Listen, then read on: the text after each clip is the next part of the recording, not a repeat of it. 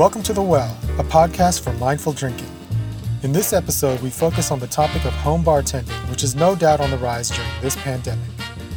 Our guest, Dave Stolte, is not only an expert on home bartending, he has also written a book on the topic entitled Home Bar Basics and Not So Basics.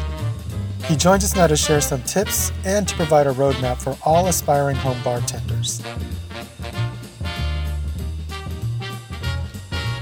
Mr. Dave Stolte, welcome to the show. You obviously know a lot about home bartending, but tell us about yourself and tell us what you got going on.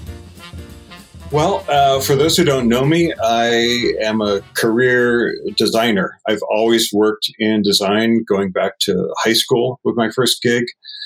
But along the same track, I have always had an interest in mixed drinks. Like even going back to high school, I might have had a fake ID. And I might have been not interested in beer, not interested in wine, but that fucking Everclear punch in the trash can really did it for me. I've always had an interest in mixed drinks. And when my wife and I were first married and raising our family, we were broke as a joke and could not afford to go eating out or going to bars. This would have been in the early 90s. And there wouldn't have been any great bars to go to anyway. But we learned to make drinks at home as a part of our, making dinner, or, hey, the kids have gone to bed, let's relax and, have a little nightcap together. So that kind of became part of our life. And through that and through my design and my illustration, all of those worlds eventually merged when a friend of mine asked me for help with his home bar. And he'd sent me a picture of his little cabinet over the refrigerator. And there was like a Rose's lime juice that was kind of brown and a bottle of Jack Daniels and I think a bottle of Malibu. And he was like, I want to make a drink. What can I do with this? And I said, well, you can get You throw it in the trash. So I wound up with the intent of just writing him back an email of like, okay, well, here's like, if you're actually interested in making drinks, here's the basics of what you need to know. And it wound up being like 3 or 4 pages. And he wrote me back and said, hey, that's really awesome. You should think about doing a book. I was like, oh, well, yeah, I can probably write it. I can design it. I can illustrate it. And I might be able to speak with some personal experience about the drinks.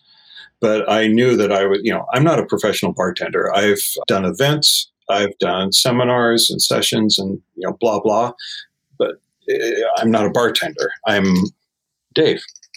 When did you feel, confident enough in your home bartending that you decided to actually start publishing things, which is what you're doing now, right? You have a book coming out, right?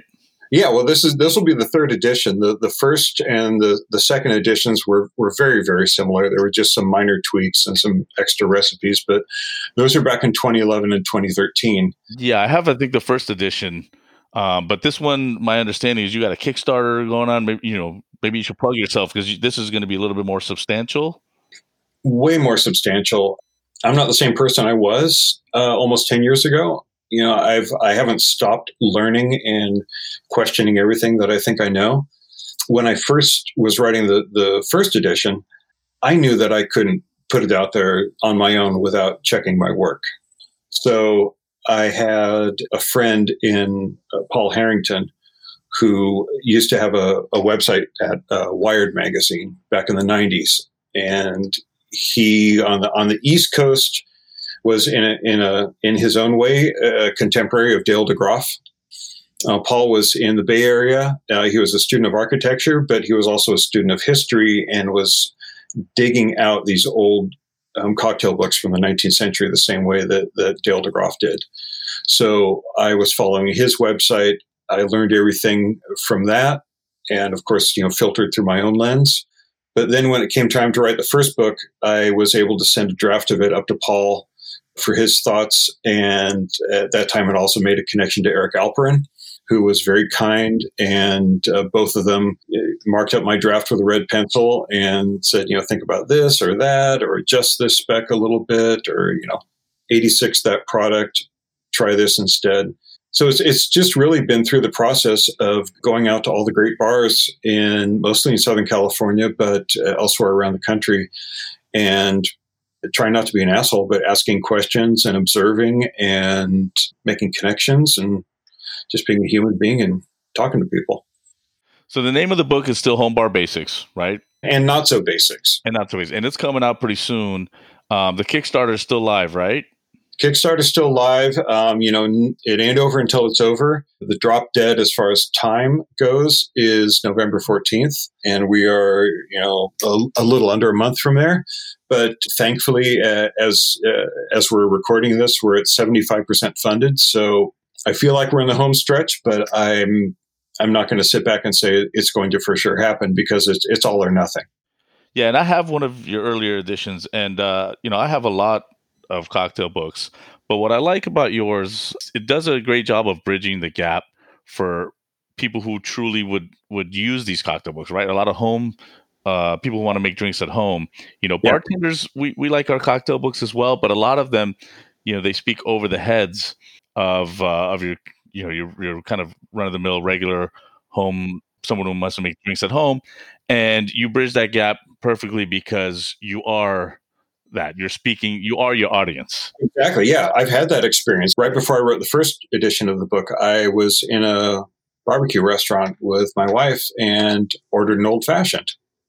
Like now, you'd get something back that looks like an old fashioned, right?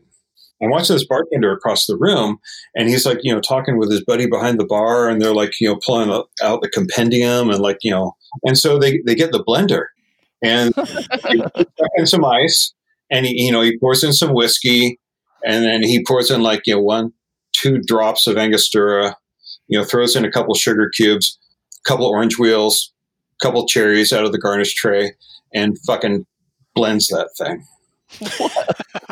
It just kind of goes to show you the world that we were in, 9-10 short years ago. That's how recent that was. Yeah, it's not that long ago. I mean, it's just crazy to think how far we've pushed it. But as far as the books go, there's some really amazing books out there that are kind of documenting this world and this moment. And we're in a new golden year of cocktails. And I think it's vital that those books exist.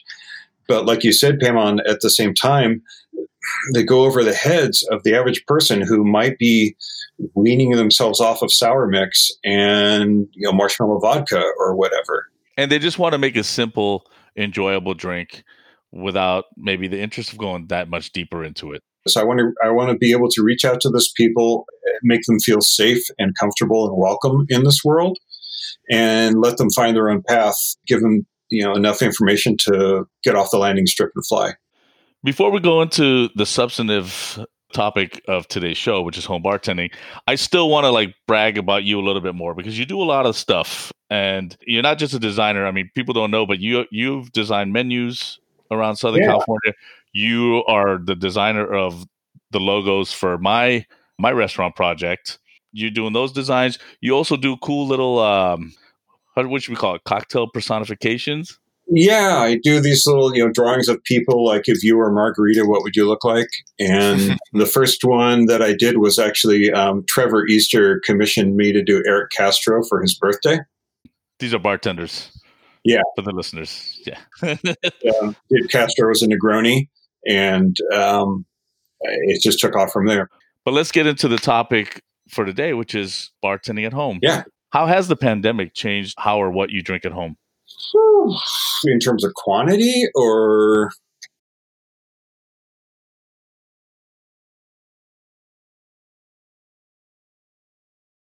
do you drink less? Do you drink more? Do you drink differently? Honestly, the pandemic hasn't influenced the last 6 months of our home drinking as much as this book project has. It's like once we knew that it was happening, now I'm going back and fact-checking everything. I'm testing all of these recipes. If I haven't made it in a while, I'm drinking it again to see if I still like it.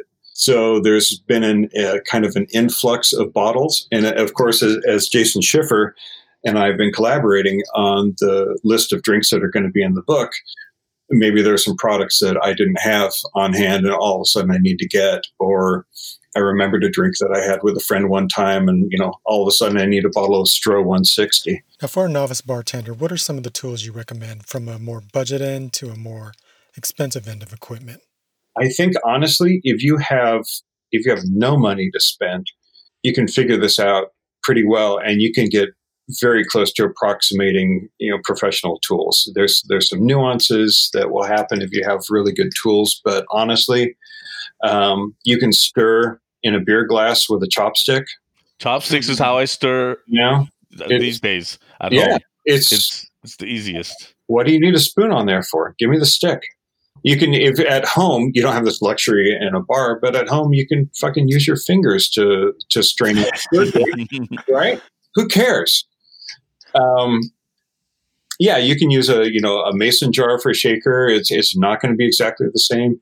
You can use your garbage ice that's coming out of the ice maker if that's all you have. You just have to kind of understand what the purpose of ice is and what that kind of ice is doing to your drink.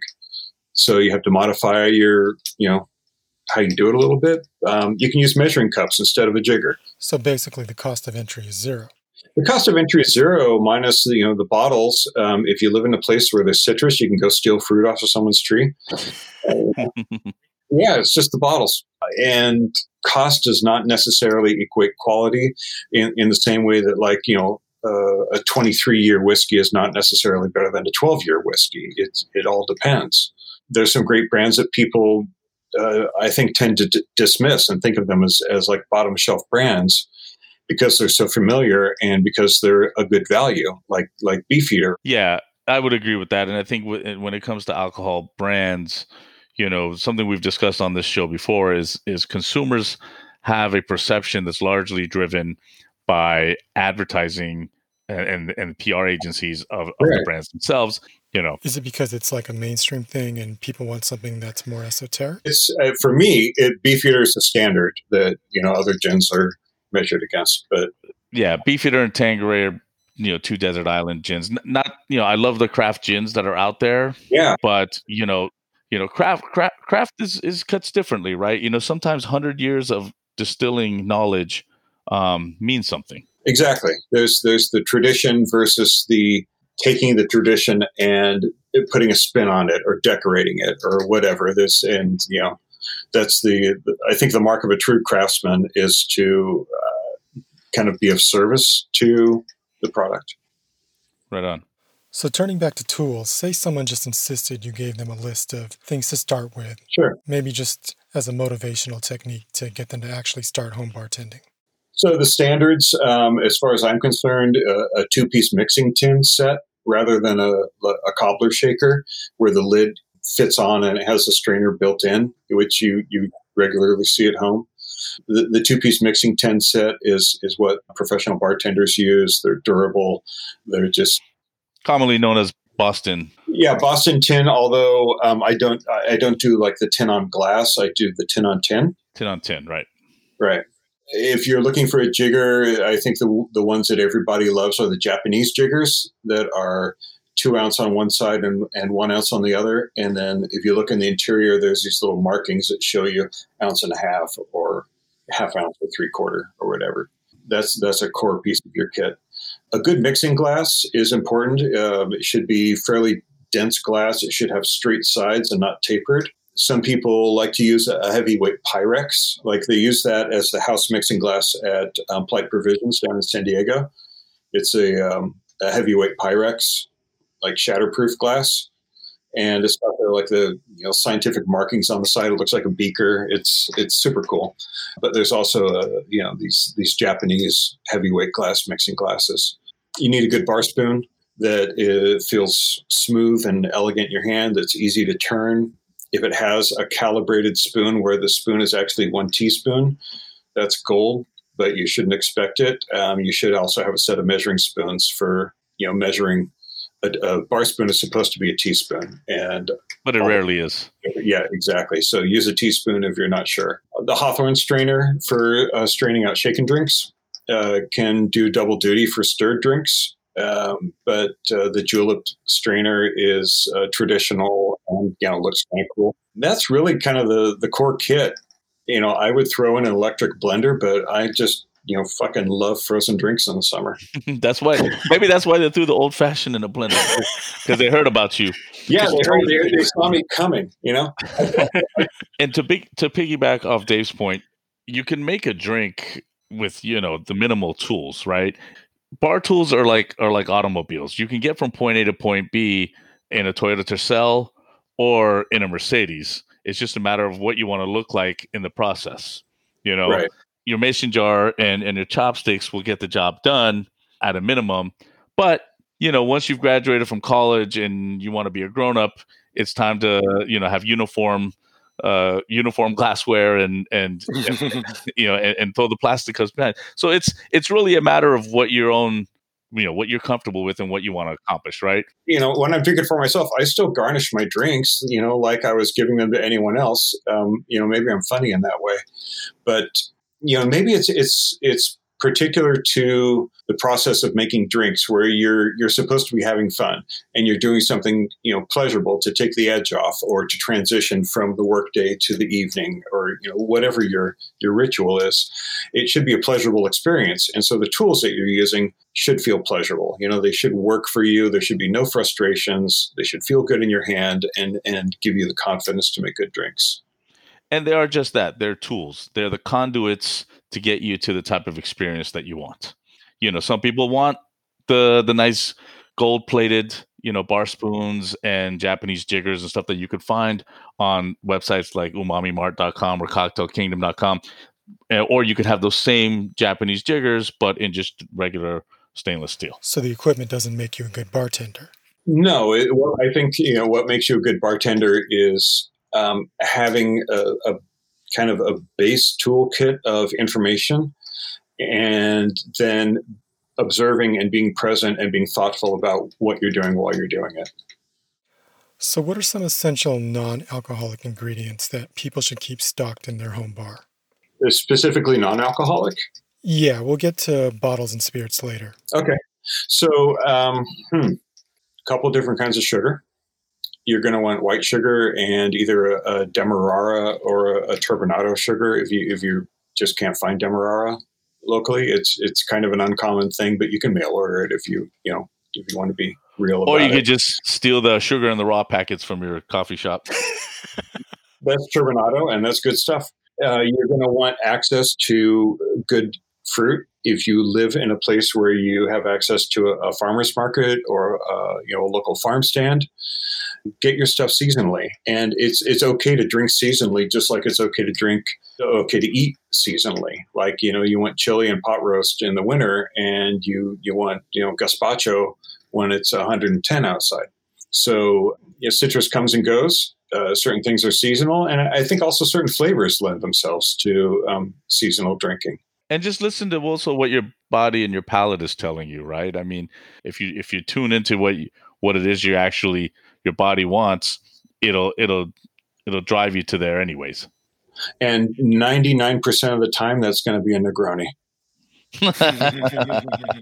But yeah, apart from the sugar and the fruit, as far as non-alcoholic things, that's your core. You have that stuff, then you have options. Like if I don't have lemons, I like some lemon oil on top of the martini. So I can't make a martini. I mean, I can, but it's not going to be exactly the way I want it if I don't have that lemon oil. Of course, this is all predicated on what you like to drink.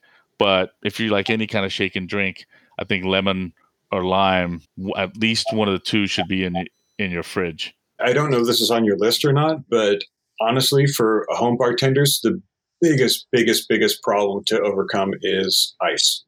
That was actually my next question. How do you deal with ice? Because when I go out and drink at a bar versus what I make at home, the ice is the factor that I don't think I can duplicate quite as easily or accurately as what I could get at a bar. Yeah. It's often the most overlooked ingredient for home bartenders. It's crucial. It is crucial. Ice is one of those funny things where it's kind of halfway between a tool and an ingredient. It's the one thing that most home bartenders overlook and don't really have reasonable access to. Like if you care enough to try to emulate what the great bartenders, professional bartenders are doing, if you're trying to emulate that at home, you have to step up your ice game, and it's gonna take an effort. So there are ways that you can make clear ice at home, and it has nothing to do with boiling water or distilled water or any of that shit. There's this writer up in San Francisco, Camper English, who has dedicated his life to figuring out how to make clear ice at home. And so he can speak to it much better than me, or you can just go to his website, alcademics.com. Following his experiments and his techniques, there have been some commercial products that have been made over the last, I'd say, 6 or 7 years. It all has to do with the speed of freezing and the direction that the water freezes in, and what happens to all of those trapped air, trapped particulates, all that shit that winds up making your ice cloudy. And when your ice is cloudy, it falls apart quicker, and it dilutes the drink to a greater extent than what you want. So the whole thing with getting quality ice is not just that it's beautiful, because it is, and that's part of it, but that it's going to give you the control that you need over the drink. If there's a local ice house, which is what I do, I go and buy a 25-pound block, and I bring it home. I let it temper on the counter for about a half hour, and then I break it into smaller pieces, and I store it in Ziploc bags in the freezer. And explain why you have to let it temper, for those who don't know. If you try to cut ice right when it's like straight out of the freezer, it's super brittle. And it's going to shatter. And if you're trying to cut a straight line, it's going to wind up going this way or that way. You can't control it. Tempering is the process of just letting it hang out and not melt, but start to get to that process where it's soft enough that when you cut, it makes a clean cut and it's a straight line. So you cut in cubes, or is there a particular shape you go for? Yeah, I'll use a rocks glass, and I'll just keep one handy right next to me while I'm cutting. Jason Schiffer taught me this technique where if you take a sheet pan and you flip it upside down, so there's a little bit of bounce in it, put a dish towel on top of that, and put your ice block on top of the dish towel. As you're doing your cuts, there's a little bit of bounce, and so that energy of that cut has somewhere to go instead of bouncing back up into the ice and shattering in a weird way. I would say, for as far as home bartenders who want to step up their ice game a little bit, we can talk about it in a few tiers, right? Let's say tier 1, you want to step up one level, is just buy the Tovolo, silicone molds, right? That's step 1. If you want just like nice looking cubes, whatever shape you want, you can buy those molds. And no matter what you do, no matter how crazy you go in your ice escapade, or how simple you keep it, always use good quality water. Filtered tap water is fine, but when you filter, at least you filter out the other particulates. That won't necessarily make it clear, but it'll remove just off tasting things, because you're going to be mixing with this, and whatever that ice smells and tastes like, it's going to be imparted in your drink. So use your filtered water. Even if you just want to use a mold, use that filtered water. A step beyond that, if you want to go above using just the little molds, grab the largest size Tupperware that you have that your freezer can accommodate. Fill it with your filtered water, not all the way to the top, because you need to leave some room, because ice expands as it freezes. Put the top on it, put it in the freezer. Now you got a big block of ice, and then you can follow what Dave said. After it's frozen, after a day or two that it's completely frozen, you can flip it upside down, practice cutting it in the pieces and stuff that you want. That's, I think, level 2. If you want to go to the next level of getting the clarity, then that's just one more simple additional step. You're going to need a freezer that can accommodate an igloo type of cooler, a lunch cooler or something like that. Basically, you want something that's insulated on all sides except the top. So you leave the top off. Basically, when it's insulated on all sides, the water will freeze in such a way that the cloudiness, instead of the cloudiness focusing and congregating in the center of the frozen cube, it will form one layer at the very bottom. And that layer, once it's frozen, you can flip it off, and you can just cut it off. And that cloudiness, all it is mainly is oxygen bubbles that are stuck in there. It's not dirtiness and stuff like that. If you filter your water, and then it won't be dirty. So if you took the top off a Tupperware, could you create like a mini version of that? No, because it's got to be what the point is to have the insulation on the multiple sides. Oh, got it. The way ice freezes is if you don't have those multiple insulated sides, then the cloudiness is just going to appear randomly. If you have it insulated on all sides, then it's just going to congregate in the center. But if you have it insulated on all sides except the top is open, then as it's freezing, the oxygen bubbles that get trapped, they're going to be trapped on one layer. And that layer, you can break it off after the ice has tempered. Okay. I used to have this thing that I did with the lunch cooler where I got the Tovolo trays for the 1-inch cubes. And in the bottom of each cube section, I poked like 3 little holes with a punch. And then I elevated those trays in the cooler so that as the water froze and all of that cloudiness, it went through those little holes and the cloudiness went underneath. And so I could just pop out these perfectly clear cubes. But it just felt a little obsessive. I don't know if there's a way to not feel obsessive about ice. It's one of those things I struggle with. But the other one also is the quick tip for pebble ice for like tiki drinks and juleps and all that fun stuff. Go to Sonic and they'll sell you a bag of ice. Or if you don't have a Sonic nearby, you can actually go into like an AM/PM at the gas station where they have the crunch ice.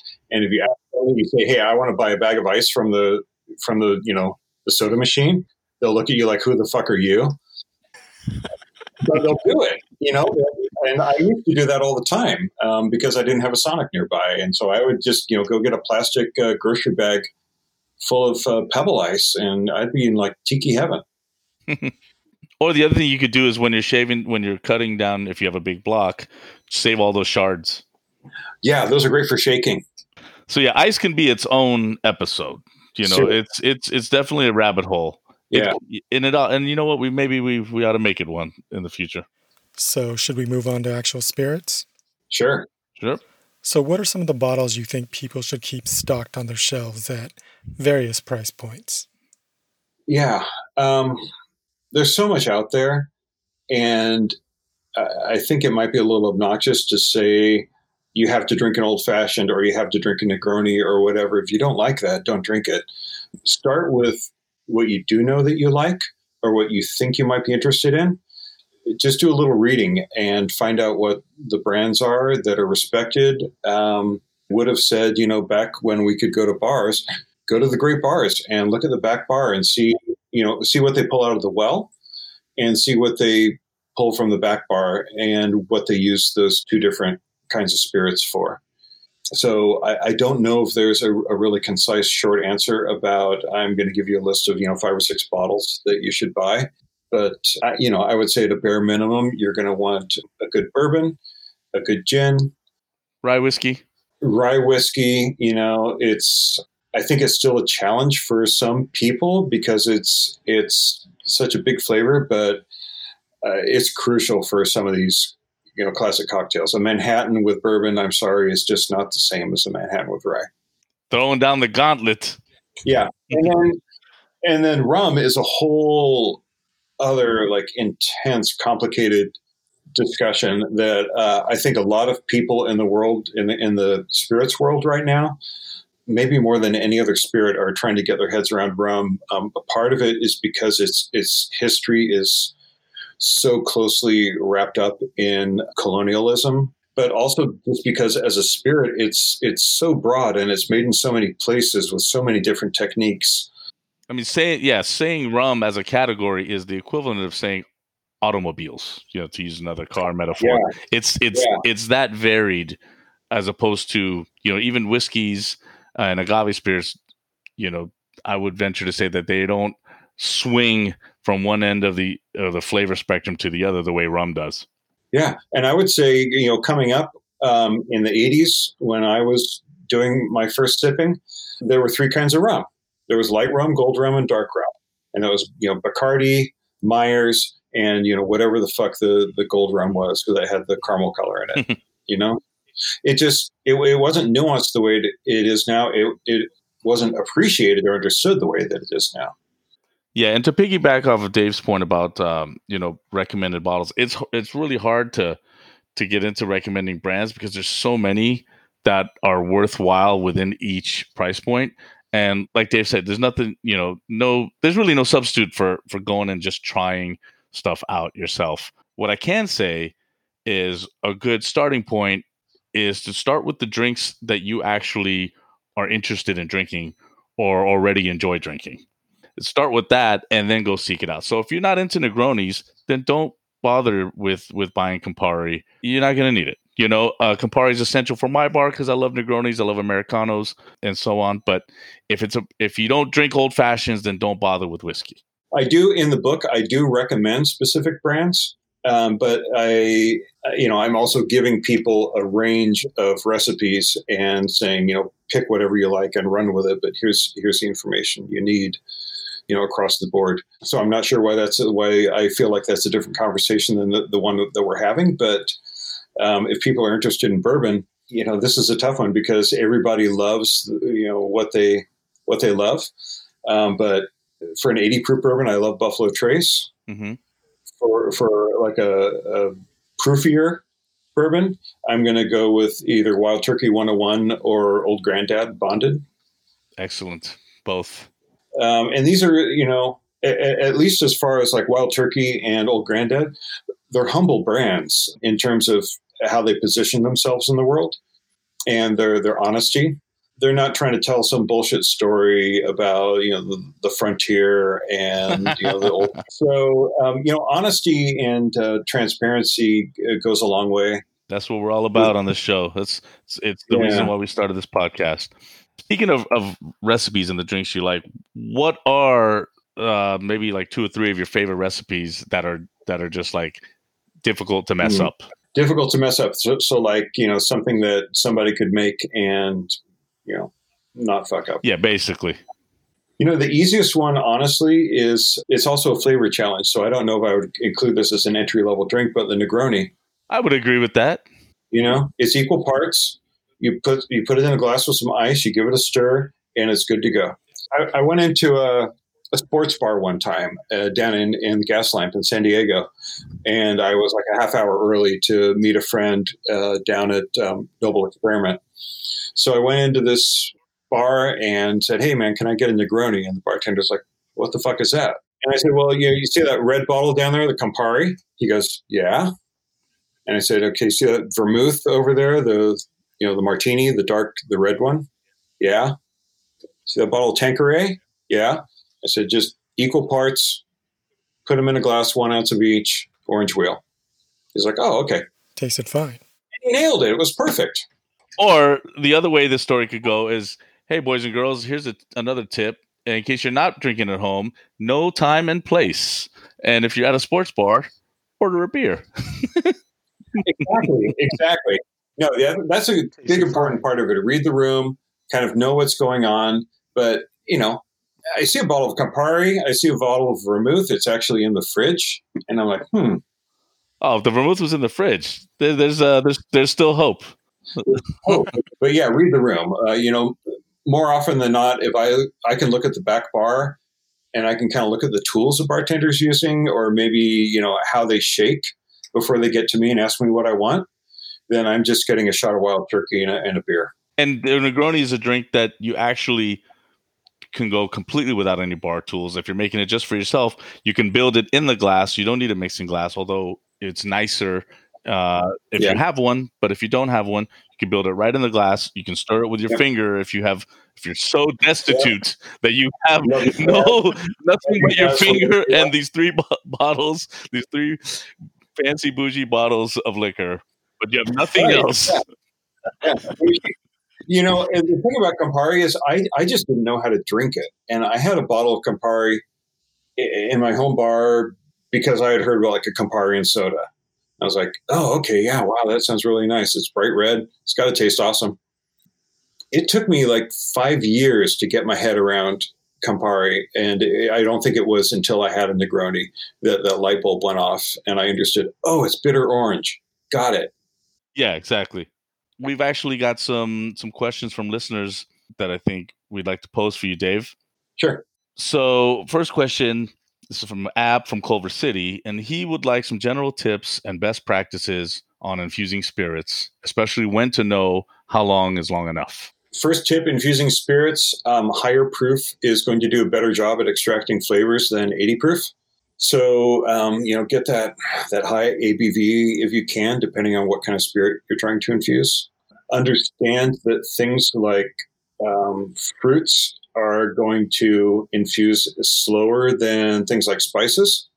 So if you're doing like a spiced rum or a rock and rye, you're going to want to put the fruit in first, let it sit for a little bit at room temperature, and then add your spices. Sugar will dissolve directly into spirits if you need it to. It doesn't hurt to run it through a blender to blitz it and make it super fine. It'll dissolve a little faster, but you don't need to make a syrup out of it or anything weird like that. And then I guess to step back from that, the bigger thing is just to understand flavors and what kind of flavors are inherent in the spirit, and if you want to either amplify them or complement them with whatever you're sticking in there to make something else. Just have a basic understanding of flavors that go together well. And to add to that, I'd say, as far as how long to infuse something for, nothing really beats the taste test. Just taste something, depending on what it is. I mean, if you're talking about dried herbs, I would say you'd be hard pressed to even let it sit for half an hour, let alone an hour. I mean, It's like a tea, right?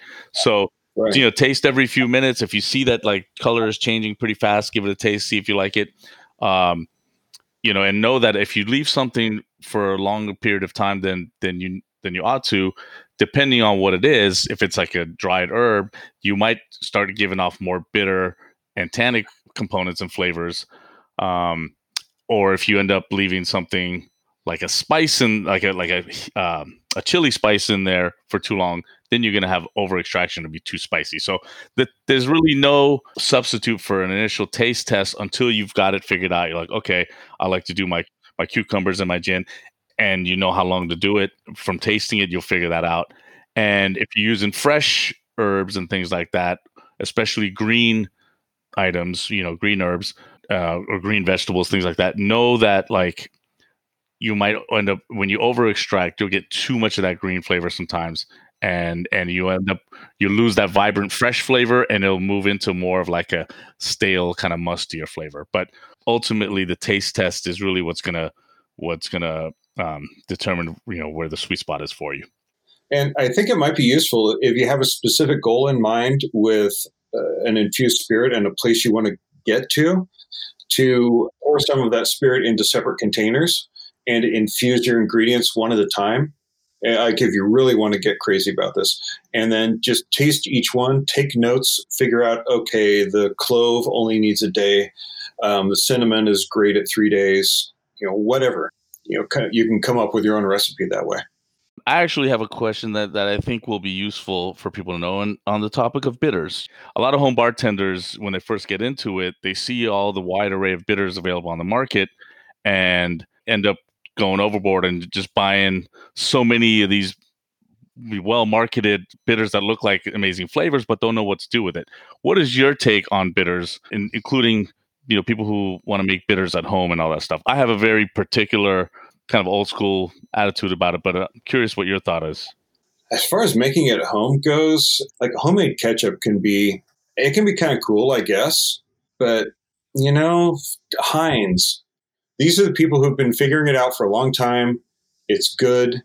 I was actually, for the book, I was considering doing a cola syrup because I have some recipes for making different kinds of homemade sodas. And I was thinking about doing a cola syrup, and fuck, it's so complicated and so like over the top, way, way, way over the line.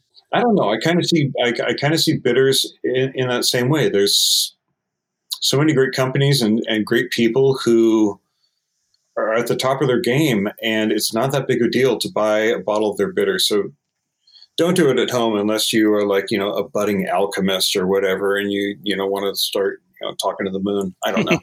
Yeah, I'm in agreement with you on that. I mean, Heinz ketchup, sriracha, Coca-Cola, Angostura bitters. Right. Make it at home if you're a glutton for punishment, and if you like to have a product that, in the end, after all your hard work, is going to be far inferior to what's available on the market. Are you saying to put those together in a glass? Yeah, mixology. The hashtag mixology, yeah. Leon from Beverly Hills has a couple of questions for you. He says, I'm trying to figure out the right glass and amount of soda or tonic for a gin and tonic or gin and soda. I never get the amount of soda just right. That's the first question. Second question is, what would be some non-alcoholic companion drinks for kids? They like the process of pouring, mixing, muddling, etc. Okay. Yeah, I've seen two different specs for highball drinks like gin and tonic or vodka soda. Some people do 2 ounces of spirit with 3 ounces of lengthener. Some people do 4 ounces of lengthener, but I've kind of settled on the 3 ounce.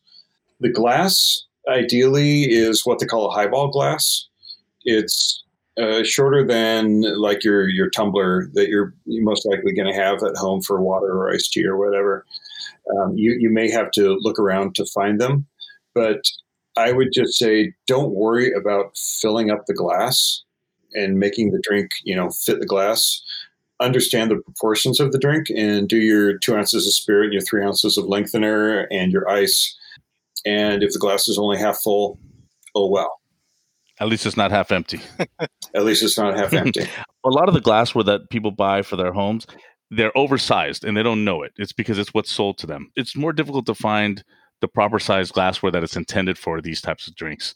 I think Cocktail Kingdom is one of them. Highball or Collins, we use that phrase pretty much interchangeably. Their highball glasses are about 12 ounces, and I think 10 to 12 ounces is really where you want to be. Most of the Highball or Collins type of tall glassware that people have at home are in the like 14 plus 16 ounce range. The ones I have at home are 16 ounces. They're meant to drink big glasses of water in. You start off with that size, 10 to 12 ounces is where you need to be. I agree with the ratios that you mentioned. Really, it's a matter of, I think, suiting it to your taste. I'd say 1.5 ounce to 2 ounces of spirit to about 3 ounces to 4 ounces of your soda or tonic. Depends. Some tonics are a little sweeter. Some, depends if you're using a Navy strength gin that's a little bit more potent. But within that range, I think with highballs, you don't have to be, I think, so exacting the way you do in a cocktail that has more than 2 ingredients. I think you can really suit it to your taste. But if you factor that in, let's say you got 2 ounces of spirit, 3 ounces of mixer, that's 5 ounces. Leaving another 2 ounce gap at the top of the glass because you don't want to fill it to the brim. Now you're at 7 ounces. And that remainder of displacement of 5 ounces will be from your ice. And that's how you get a drink that tastes right, is the right balance, and it looks like the liquid is to the right amount. So on to the second question. Some non-alcoholic companion drinks for kids. What do you think? Kid stuff. A real Shirley Temple, the way they used to make it back in the day, is wonderful, and it's gonna teach your kids something kind of fun and like what goes into a drink. If you make your own grenadine with equal parts of the 100% pomegranate juice, the unsweetened, not blended with grape or whatever, but just pomegranate juice, 100%, equal parts of that and white sugar, stir it together over low heat until the sugar melts. That's a basic grenadine. You can get fancy with it and drop in things like orange flower water, and some people like the darkness of pomegranate molasses. But make your own homemade grenadine. From there, you can either use a ginger soda that's commercial, or you can go to the next step and make a ginger syrup, and then use seltzer or whatever to make your own ginger soda at home that's spicy and has something to it. And ginger soda with a little bit of grenadine in it. There's your Shirley Temple. There it is. My thoughts on that, I think actually what I would do if I was in Leon's position is I would teach my kids how to make a mojito, a non-alcoholic mojito, which is essentially a mint limeade. And in the process of learning how to make that, they also learn how to make one for you. And all they do is substitute rum for water. Right. We got another question. Steve from Baja California has several questions about glassware. Why does the shape of glass matter for drinks, both straight and mixed? Is it just for looks, tradition, or is it more about flavor and how you experience certain aspects of a drink? Also, if you were picking just a couple of types of glassware, what would you choose to best experience the most drinks? I'd guess old-fashioned glasses work for a lot of the stuff. What else would you pros recommend for a small home bar? Yeah. There is a tradition behind the shapes of the glasses, but they serve a purpose. They're shaped that way for a reason because they work for a certain kind of drink. The rocks glass, the old-fashioned glass that you're talking about, is short. It has a wide opening at the top, and it has a really dense, thick bottom that helps insulate the drink and helps kind of keep the temperature in stasis so that ice doesn't melt too quickly and you can enjoy the drink longer and take your time sipping it. So those are typically spirit-forward drinks that benefit from dilution and become a journey from that first super hot sip that's a punch in the face to that very gentle whisper in the rearview mirror at the end of the drink. The next one is the Collins, the kind of tall shape, cylindrical shape drink, has a small mouth. It helps preserve bubbles so they don't escape too quickly. You're going to put ice cubes in there, and the drink will stay fizzy for a while. If it was a wider opening, your bubbles are going to go flying out. And then the coupe is kind of come into vogue instead of the old V-shaped martini glass, thankfully, because the problem with that martini glass is the liquid tends to flow right out over the top. There's nothing to hold it in. The coupe is slightly rounded at the top, so when a drink is splashing up and coming up to the edge, it does a little loop and it goes back in, and it does a better job of staying in the glass. Those are typically chilled. You keep those in the freezer if you can, or you chill it with crushed ice before you put the drink in it. And that's just meant to be a quick drink. Because it doesn't have ice in it, you're not supposed to linger with those drinks. It's not supposed to get warm on you and hang out for a half hour. You want to drink it in 3 or 4 sips. As they say in the Savoy cocktail book, as Harry Craddock says, you want to drink these while they're still laughing at you. It's still laughing at you, exactly. And I do tend to if I can, I buy glasses either directly from Libby. They are the company that makes most of the bar and restaurant everyday glassware that is durable and it's all kind of standard sizes. And they make all of these oddball glasses. The other cool place to look is at thrift stores and vintage shops and yard sales. And there's always someone's grandma who had had their whiskey at 5 p.m, and now their glasses are out there for the world. You mentioned to have the Collins, the old fashioned, and the cocktail glass. That's a good starting. But even if you want to go a little bit more basic than that, and this answer I think applies to almost everything else we've covered, which is start with the drinks that you and your people like to drink. Your guests, your roommate, your wife, your girlfriend, boyfriend, whatever. Think about what you guys like to drink and buy accordingly. Start with that. Don't buy a cocktail glass if you never ever drink Manhattans or daiquiris. If you're old fashions and Negronis all day and you like drinks on the rocks, or you just sip whiskey, then just buy what you need. That's I think really the first question to ask anybody who's trying to build their home bar. Yeah, drink what you like. And I think the last question we got is from Calvin from the east side of Long Beach. Wants to know which gin is best for a gin and juice. No, just playing. Beefeater would be lovely. Yeah, Beefeater, some OJ, and I think you need a splash of lemon or lime juice. You need some sharp acid. OJ never works on its own. You always need some lemon. No, OJ needs the AC Cowlings. Right. Can't do the dirt on your own. Bad dad jokes all around. Speaking of bad fathers, what are you drinking to celebrate? Or let me rephrase that.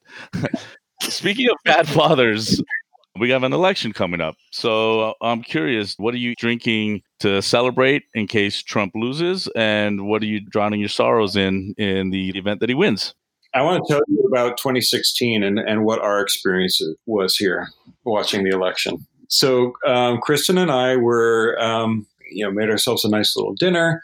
And then we come upstairs to where the TV is. And we're like, let's celebrate our first female president. Let's have an old-fashioned. Right? So we have a Wild Turkey 101 old fashioned. And then we're starting to watch the results come in. And we're like, oh, geez, you want another one? Yeah, I think we should have another one. And then the results keep coming in. And, that bottle was right there. And we finished the bottle. And at one point, I don't know what state they had called, but the bottle was empty. and I just hucked it and it bounced down the stairs. Yeah, I think the 101 is the right way to go for a night like that. Dave, we really appreciate you coming on the show, helped enlighten us as well as our listeners. We like to finish the show by asking the guests about a song selection of theirs that most represents the topic at hand. So, what song would you say most kind of sums up your experience of home bartending and drinking during this pandemic? Yeah, so there's this song I've been thinking of a lot lately and listening to a lot lately called Faith by Art Blakey and the Jazz Messengers. This was a mid-60s jazz gent.